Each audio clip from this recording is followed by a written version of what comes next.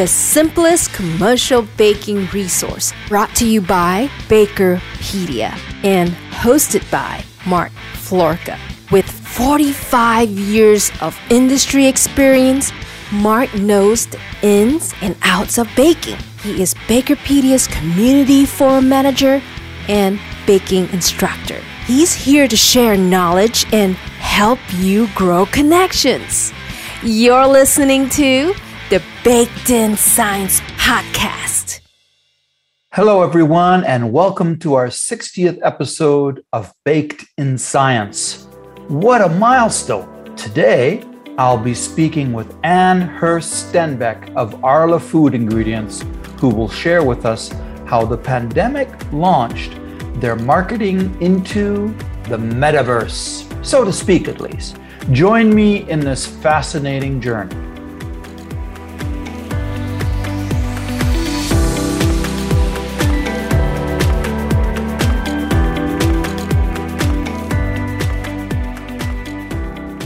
Welcome, bakers, to another podcast from Baked in Science. And today I have a very dear guest with us from Arla Foods in Denmark. I have the head of strategic marketing, and it's Anne Hurst. Did I say that correctly, Anne? Yes, it's Anne Hurst Stenbeck. That's me. Anne Hurst Stenbeck. Yeah. And Anne, you've been in the industry, in the food industry, for quite a while. I saw that you were actually going way back to DuPont Danisco days, and you have been with Arla Foods as their head of strategic development and marketing for about 6 years now. Is that correct? Yeah, that's correct. Yes. And so what have you been up to there these days? I mean, there's been a lot going on with the pandemic and everything. So what can you share with us? Well, actually, I think the pandemic has made us even more busy than we were before the pandemic. And the main reason for that is that, as I think for a lot of other business-to-business companies, Arla Foods Ingredients' way of promoting was completely disrupted during the pandemic. Because the way we used to promote our solutions was using the trade shows, the face-to-face trade shows at Windows, and suddenly they were all canceled. And that really forced us to think differently. What are we going to do? And I think as a lot of other companies, very quickly, we went to online customer meetings and to doing webinars. And I think being in the middle of all that, of course, that made us a lot more busy because we had to rethink everything and we had to consider, did we want to continue to book up for trade shows? Did we believe that they were going to happen or not? And then at the same time, we had to keep the schedule on doing these webinars to at least get some attention on the solutions we were launching. And then, of course, the same thing happened to us as to many others, that everybody were into webinars. So suddenly we were overwhelmed by webinars from all places. And that made us start thinking that if we were going to stand out, we had to do better than that. And the first step we took was investing in our own webinar platform instead of constantly having to buy the service from outside. And that did save us some money. But we also learned that it's not so easy. I mean, it does take a lot of preparation to set up a webinar and to make sure to invite the right people. And I think you probably know much more about that in Bakerpedia. Yes. It's something that we enjoy. I mean, of course, our in some ways similar to, there's some certain similarities in that our webinars are, of course, free of charge to our members, and we're always way ahead of what you see online. And I'm sure you guys have experienced this. Is you've got to have a bunch of things and irons in the fire, so to speak, because a lot of research goes into it. And while I acknowledge, while Dr. Lin is primarily the face of Bakerpedia, there's a whole team behind her, and we all support the entire vision of Bakerpedia, and that's, I'm sure, what was critical in your developing this digital strategy as well. Starting doing these webinars, that did help us a lot, but still, it did not solve one of our biggest issues, and that was the fact that we couldn't invite people into our pilot labs. And we actually see that as one of our competitive advantages, that we have a very big application, service and technology department. And that knowledge about how our ingredients can create value in our customers' products, conveying that message, or pilot labs has been, and for many years, the big advantage of ours. And during the pandemic, of course, we couldn't invite anybody into that. So we started thinking, how can we make that digital? And that was actually what started considerations whether we should invest in a studio. And that's actually where we also ended up, that we invested in this studio. And a lot of people were thinking, okay, a broadcasting studio, that's crazy. I mean, that's wild. But actually, when we started evaluating, we believe that going forward, this will save us both a lot of time, but also a lot of money. And the reason for that is that we built this broadcasting studio, and what we can do there is that we can have live feed from the pilot production. So that means that we can have ordinary Teams meetings with our customers, and we can have our AS&T experts in the pilot plant, and online they can show how things work out. They can test things for customers. And we also invested in an equipment that's really precise and can zoom in, so you can even see the labeling and stuff like that. And what we learned was that now we can have many more customers in that pilot lab, as opposed to the past, because as many other food ingredient companies, a lot of our customers are competing with each other. So if you have one customer over, you cannot have another one over the same day, because we couldn't handle that. But now we can actually have up to 3 customers a day, because they're not visiting us. I mean, they're just online. Plus, I see the customers save on the travel cost. It is much easier to scheduling to find the time to do that when all you have to do is, like I remember with webinars, what we would do when I was working full time was to gather a group of people together in a conference room and watch the whole thing together. So now you weren't limited by budgets, and that, well, only Jack and Jill can go and the rest of you have to stay, right? And it brings in so many advantages on both sides of the equation, right? Precisely. I mean, and the hands-on, as the pandemic subsides, I do believe that the hands-on tactile thing will never completely go away, but it's going to become a more special rarity. I think it's going to become something that is, as you're getting, you have a more mature relationship with the customer, and dealing with a specific problem, and not just promoting a product, so to speak. Then that makes more sense, and then people in that sense will actually have, by a roundabout way, more travel budget money, because now they're not spending it going to all of these things. They can focus on travel budget specifically related to their product development and things. And so that's a very smart move. That's excellent. So going forward, I mean, the marketing plan that we have done for next year, obviously we will go to much less trade shows. In the past, we actually visited approximately 10 trade shows, exhibited in 10 trade shows a year, because we are targeting 6 different sub-industries in the food industry and across 4 different regions. So we've been very busy doing all these shows. And in the future, we will do much less of that. But we will continue to do trade shows, but only in the regions where relationship and face-to-face is still key. For example, in China or in Saudi Arabia, in the Middle East. We don't think that we can do with webinars on our own, but whereas in the US and in Europe, we actually believe that we can go very far with webinars. So we are scaling down on the activity, on the face-to-face trade show activity. And then, of course, we have a lot of discussions on when it comes to customer communication, customer meetings, which meetings should be face-to-face? Because I fully agree also with what you're saying. I mean, digital cannot stay alone. It cannot stand alone.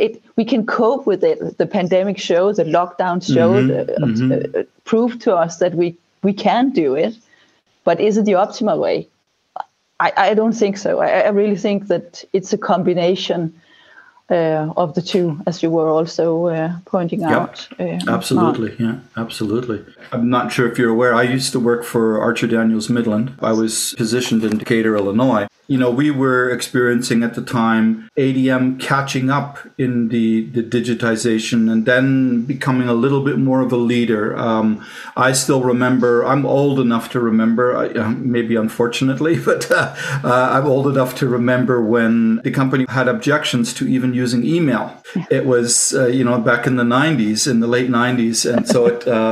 And so it took a while to kind of change things. You know, just as an example of how much a company like ADM has changed, I just read in the online the other day is that ADM is now moving forward with investing in SAP, and which is huge for the number of products that they have and everything. It's a massive investment. And but we had a lot of digitization taking place. We moved into more and more online meetings, like we're doing here now. Now everybody uses Zoom. Back then we were using Link by Microsoft, and and you know, I've always had an affinity for technology, so I was assisting the IT group from a user's perspective as to what we needed in the conference rooms and things like that. And so it was wonderful. And so they are, I'm sure they were, counting their blessings as they started to come back into the building, that they had all of this all ready to go for the digital world of the pandemic, because I mean, otherwise you wouldn't be able to meet as easily with your customers. I mean, it's kind of hard to crowd 8 people around a laptop. Yes. Yes, it is. And so what you mentioned that you focused on like precise and high quality equipment. What kind of challenges do you think you ran into that you would maybe do differently if you were to do it again, and anything that you could recommend for people to look out for, whether it be equipment mismatch or things like that? Or I think for us it was a completely new ball game. I mean, I don't have any journalist employed or any film producer people, so we didn't know anything about it at all, and we started asking around. Now Arla is a big company, so we got a lot of different recommendations. And I mean, in the beginning we thought that maybe we could build it ourselves, and buy the equipment and get it established and so on.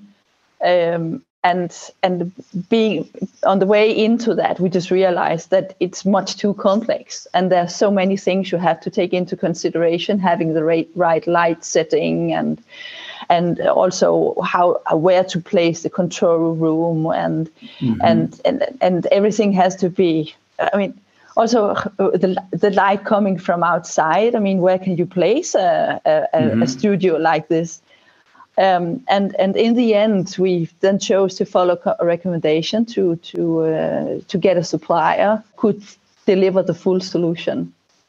And I think that has really made everything so easy from one day to the other. And we had a studio that was up and running from day one. Perfect. Yeah. And I think what I would recommend, now we have worked with it for half a year approximately. And we actually chose to hire in a freelance producer who is or a technical person who's taking care of all the technicalities. Of course, if our sales colleagues, they just want to do a customer meeting on Teams and they want to have the live feed from the pilot lab, it's not an issue. We don't need to have a technical coming in for that. But when we do the big webinars where we are both having sample presentations and we have multiple speakers, and Q&As afterwards and so on, then it's very, very convenient to have a person running everything from the technical room. So I think that's what I would recommend. And actually, there's a lot of guys out there. Most photographers are able today to run the technical part. So it's easy to find someone to help out. And you don't need it all the time. I think currently we have a person three days a week who's Perfect, coming in and helping us out. And so that's approximately half, maybe 60% of the time operating in the studio that we need somebody at. And that's for the big broadcastings that we invite them in. That's a great suggestion, because all too often we want to, further save cost, so to speak, is what the thought is. And then what ends up happening in the long run is that it actually ends up costing more and the quality is poor. Whereas that was a very smart move to hire in a company that knows what they're doing and have a part-time producer on site for that. That is actually the best way to go. I mean, I see that's incredible, right? And and if I look at how Bakerpedia, how we produce things, it's very similar. I mean, that's why our seminars are so popular and look so good is thanks to the people behind it. That's wonderful to hear, and I enjoy hearing, because I'm a big proponent of that. I mean, I've worked with too many situations where people want to go in cutting corners first, and it's like, stop, right? Penny wise and pound foolish, right? And then I think I also want to share that actually our marketing budget hasn't increased because we invested in the studio. During the pandemic, we took an active decision that we wanted to regain control of the situation. So all the trade shows we were signed off for and we had budgeted to go to, we cancelled them. So instead of waiting whether they were going to get cancelled or not, we cancelled the participation. So actually it was the budget that we usually spent on visiting trade shows that we spent building the studio. And going forward next year, as I mentioned before, next year we will only be present at 4 big venues. So that means that the money saved from participating on a lot of different or exhibiting on a lot of different shows is now going into funding a technician who will help us out when we do the big broadcasts. So really, I think maybe it sounds, yes, we did go all the way, and that's also taking the consequence of, now we made the decision, we want to become more digital, we want to become more professional in our way of being digital, we want to stand out. And the studio is a relatively big investment in cameras and lighting, and maybe we even have to build some of the room. So we also want return on investment. So it was an active decision that it should work. I mean, when our colleagues, they came in the first time to do a show, we should just help them out so that they look great and it just worked out 100% so that they felt comfortable in it, because it is changing people's ways of working. And the pandemic helped because we were desperate to get in contact. And I guess we all started to get used to sitting in front of a camera too. Exactly. I think that is sometimes the hardest part for many people, is to get over the camera looking at you. And what if you say or do something wrong? It's like doing a presentation in that sense. If you're standing up in front of a customer or if you're on camera, it's about the same thing. And so it's not a big difference, and it's just to relax and be yourself and be the expert that they came to hear. Well, thank you very much for your time, and this has been very informative. I look forward to chatting with you again in the future and enjoying some of your webinars as things go forward. This has been very informative, and really appreciate your time. Yeah, thank you very much, Mark. It's been a pleasure to participate.